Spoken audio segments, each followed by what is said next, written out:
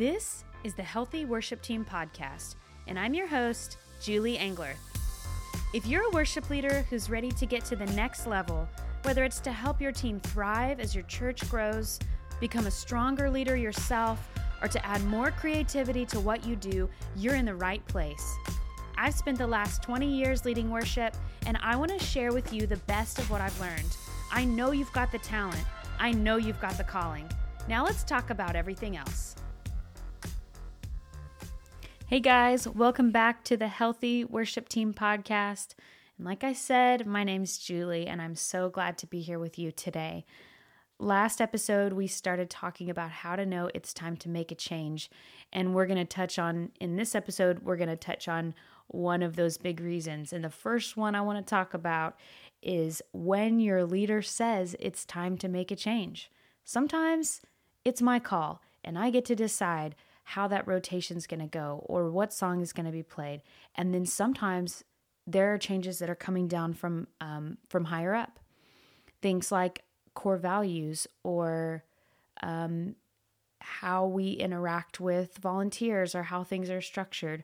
And so I just want to go back and share a little bit about my story. In 2016, when our church was ready to make that change, we knew it was time for growth and for change. We knew God had something new for us, but we didn't exactly know how to get there, and we didn't know what to do.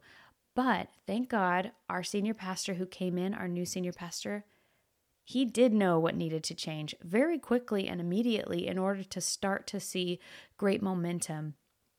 And here's the thing, it deeply affected every single thing that we did as a worship team. He focused first on the Sunday service and adjusting some of the things that were maybe enjoyable or comfortable to us longtime members of the church, but absolutely completely unfamiliar or very hard to understand or contextualize from an outsider's point of view. That was the main shift that we started making right at first was, let's open up our hearts and our lives to be ready to receive people who need a home church. Everybody wants that. In practice, it takes an outsider to help you recognize where maybe we weren't looking through that lens of how does it feel for somebody coming in for the first time. So our senior pastor, he comes in and he's helping us shift some things very quickly so that we can start to change how we act and how we work together. And I had a couple choices. I could either sit back and figure out if this was going to be a good idea, and I could hold out to see if I thought that maybe I could handle it, or I had the opportunity to say, if I want to make this change come about, I'm going to have to lean all the way in. And so by the grace of God, that's exactly what I decided to do. I think maybe I had a moment of wisdom where I thought, one day I'm going to be the one handing off the responsibility to take some changes. And I really want to be someone that can be trusted. And I want to know what it feels like to do this so that when I hand it off to the next person, I know what I'm asking of them. And so I did. I worked really hard to understand what my senior pastor was asking me to do before I implemented the change down the chain of command. I was the person between the volunteers and my senior pastor. And so when he said something needed to change that had been going on for a long time, maybe it was a specific instrument or a certain way we did things, I made sure that I understood the purpose behind it and why, so that I could communicate that very authentically and with conviction. The end of the story is that nobody's hair caught on fire by changing some of those things that we did all the time back in the day, by me getting rid of all the chord charts or changing the instrumentation that was on the stage. Everybody survived. We all made it through. And I didn't fall into a pile of ash because I had to ask someone even older than me to do something or to change something. We made it through. And not only that, but that was the gateway for so many of the incredible changes and for our team to really step into the new season. It wasn't really about the color of the walls. It wasn't really about what instruments were on the team, on the stage. What it was really about was, do we believe that God has something in store for us in this next season that's new, that we haven't experienced before, and that the best is yet to come? And if we do, we don't hold as tightly to the things that we've known or understand in the past. So anyways, that's my story. Be encouraged. Change happens, even when it's not your idea and when someone asks you to do it. So I want to share with you my top 2 mistakes that I've made when it comes to communicating with my senior leader and dealing with, that was a great example of like, oh, I was ready and I was excited and I was changing things that I wasn't emotionally attached to, but that was like day 1 to day like 90 or 120.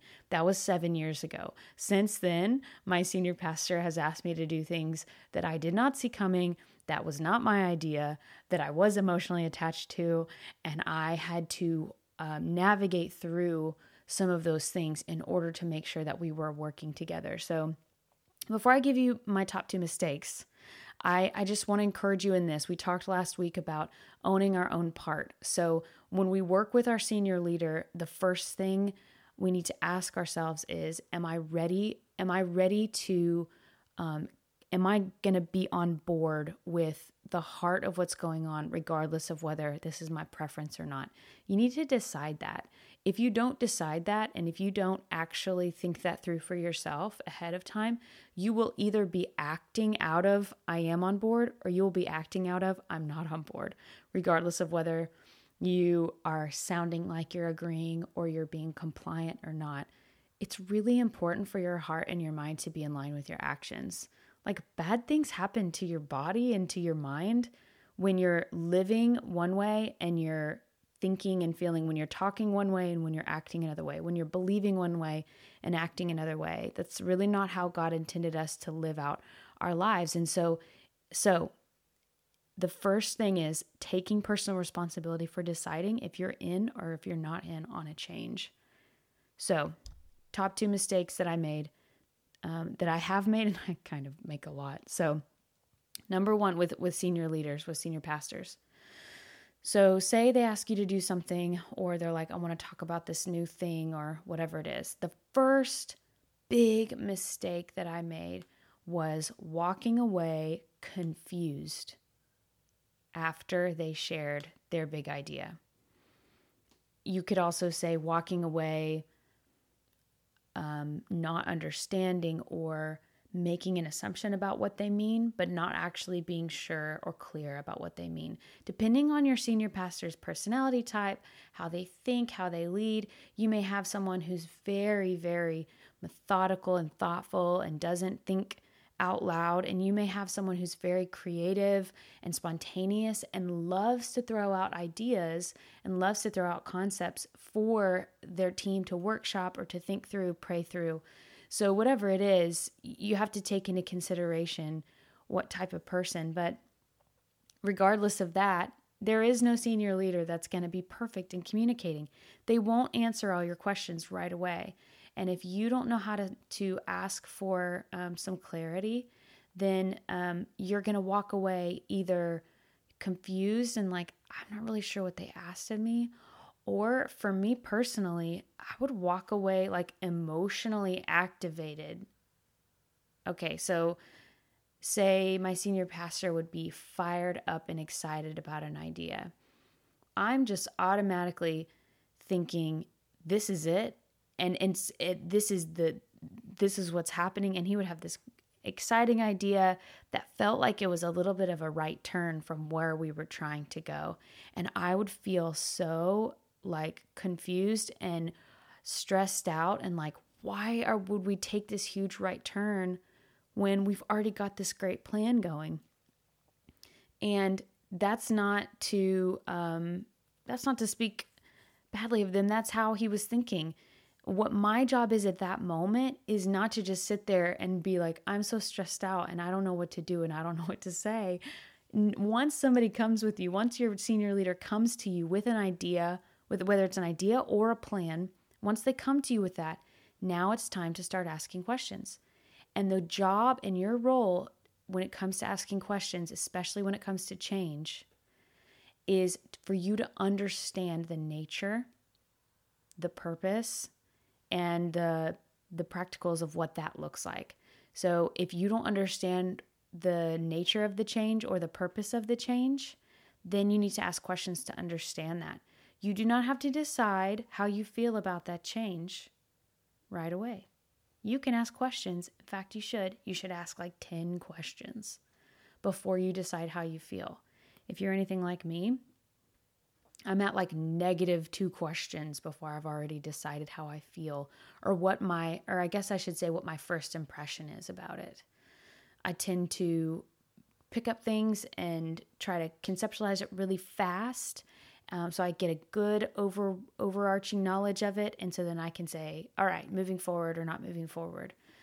And, but that's not to say that your mind can't be changed. So when you're presented with a change by your senior leader, you're going to change something in your service. And if it's anything that you've already constructed, whether it's the order of service or how long something is or whatever it is, you have emotional buy-in with it because you've spent time and you've thought through those things. So, but your job is to ask questions to understand. Your job is not to ask questions in order to prove them wrong or to change their mind. Your job is to ask questions so that you can understand their heart and so that you guys can be unified.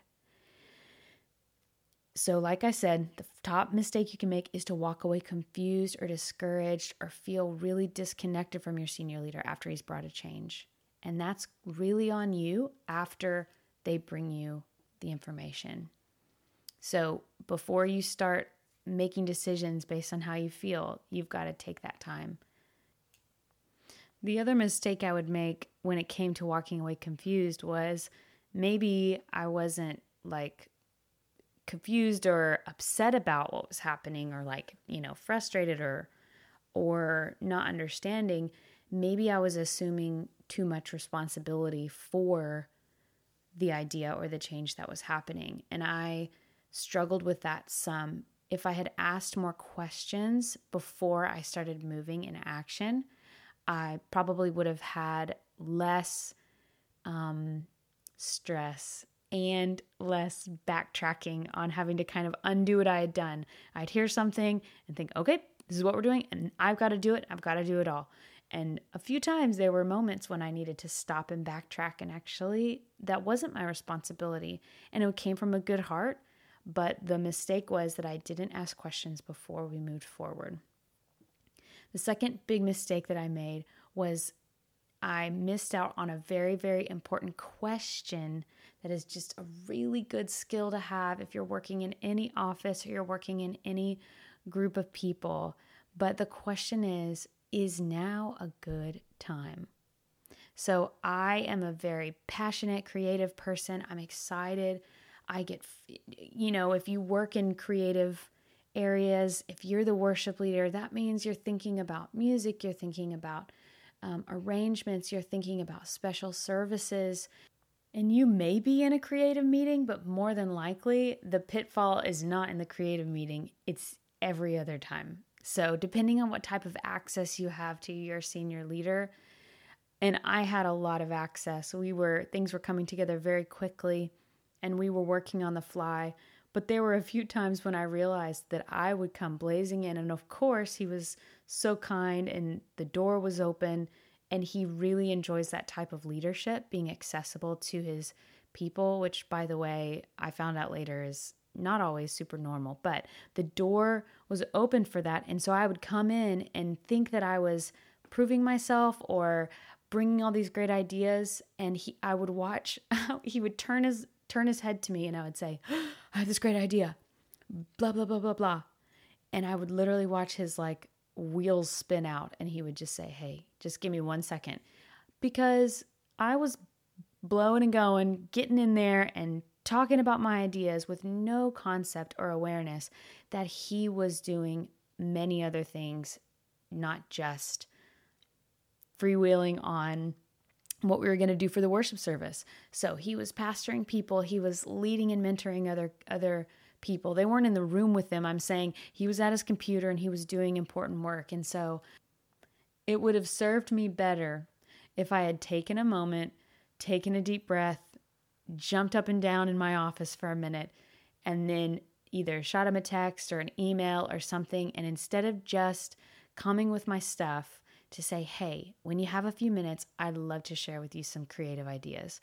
Or the other thing is when there are concerns, if there's something that feels very urgent and very important to you, take a minute, ask if it's a good time to talk about those things, and bring that up on an email or a text message.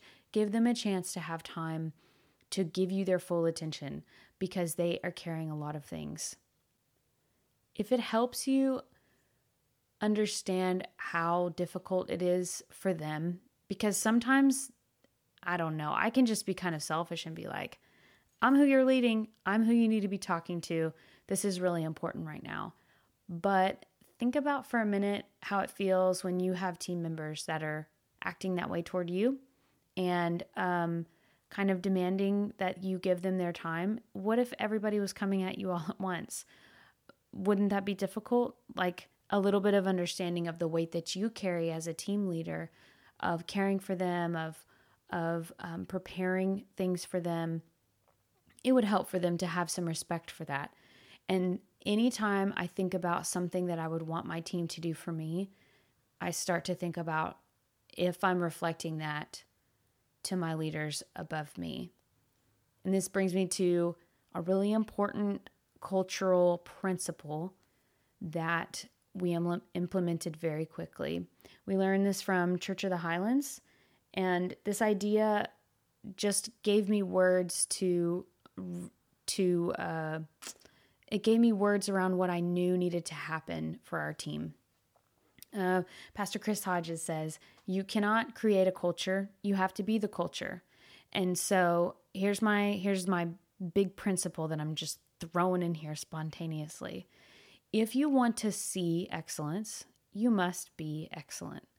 If you want to see honor and respect from your team, you must be honorable and respectful to the leaders above you. And the reason why it's not karma, it's literally fruit comes down the line. And so whatever you do and whatever you value, whatever you maximize, whatever you optimize, you will see your team do the same thing. It's just the law of influence. It's the law of leadership that they will take what you do and they will do what you do. And so if you see a gap in your team, that's why I'm spending so much time focusing on that level of personal ownership. So that's what I've got for you on my it's time to make a change when the leader says it's time to make a change and my top 2 mistakes. But I do want to add in a new segment today. I really love articles and music and all of those things. And in another episode, when we talk about change, we're going to talk about burnout. And one of the reasons why we burn out is because one of the ways you know that you're burned out, is because you are, one of the ways you know that you're experiencing burnout is that you're not enjoying yourself and there's like nothing happening in your life other than what you do for work. And so anyways, this last couple years have been really amazing. And I started reading The Ruthless Elimination of Hurry. And that book is incredible by John Mark Comer. If you're needing access to information about wisdom about what a Sabbath really looks like, that's a really great place to start. But the thing that kind of sparked in me was one of the things that he talked about was on a Sabbath about enjoying and celebrating our day of rest was that he realized he hadn't read fiction in a really long time.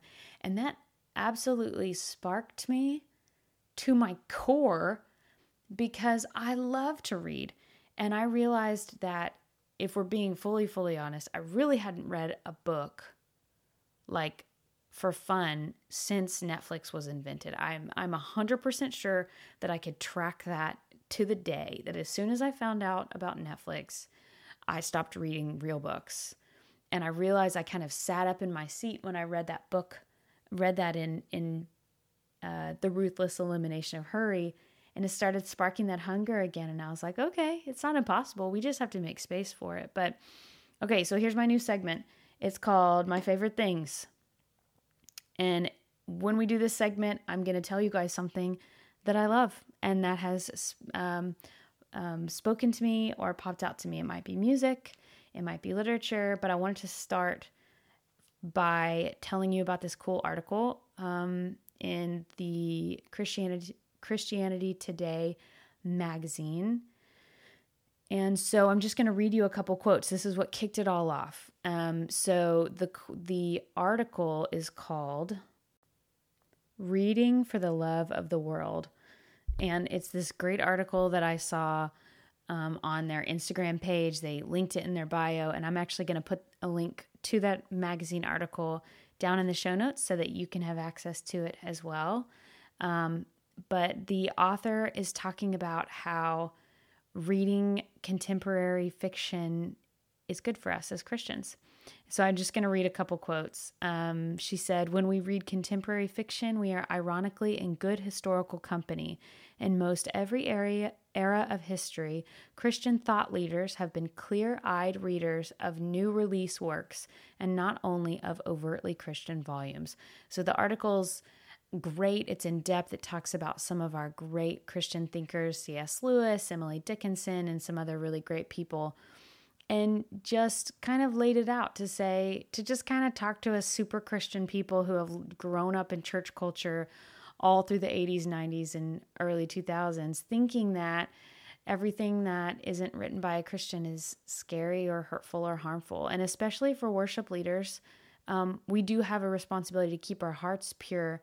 Also, we have a responsibility to cultivate our own hearts and our souls and to understand what's going on in the world. So here's a couple other quotes. She said, "Great literary works may touch not just theology, but philosophy, psychology, pop culture, politics, sociology, science, economics, and all that undergirds human society." And she also said, "Contemporary literature also helps us listen to more of our neighbors. Americans are increasingly in groups isolated from people unlike them." I can speak from personal experience. Over the last 2 years, I'd say 3 years, I really started reading much more proficiently again since my kind of college years. But in the last couple years, I've really worked on finding fiction that I can read and add that to other things that I'm doing. Something has to give. Like, I don't watch as much TV anymore, or I don't play on my phone at night as much anymore because I read, which is really awesome. And also, I've made more relationship connections since I started reading fiction. I've made more connections with people that are outside of church, and I've also made more connections with people that are inside the church that I'm here to love and to care for because I have interests outside of what key that song is in. I'm not saying those things aren't important. They're super important. But there's other parts to life too, and it's important to enjoy them. So I'm just encouraging you. If you have been feeling kind of dry in the inspiration realm, this segment, My Favorite Things, is here to help that. So go check out the link in the bio for the article if you want to, or go find your favorite old paperback and read a book, or go find a new one and read and see what's happening in the world so that you can connect better to the people that you're leading. That's all I've got for you guys today. Thank you so much for listening. If you like this episode and if this is encouraging to you, then I would love it if you would like and maybe put me a review on whatever platform that you're listening on. And I very much appreciate it. We'll see you guys later.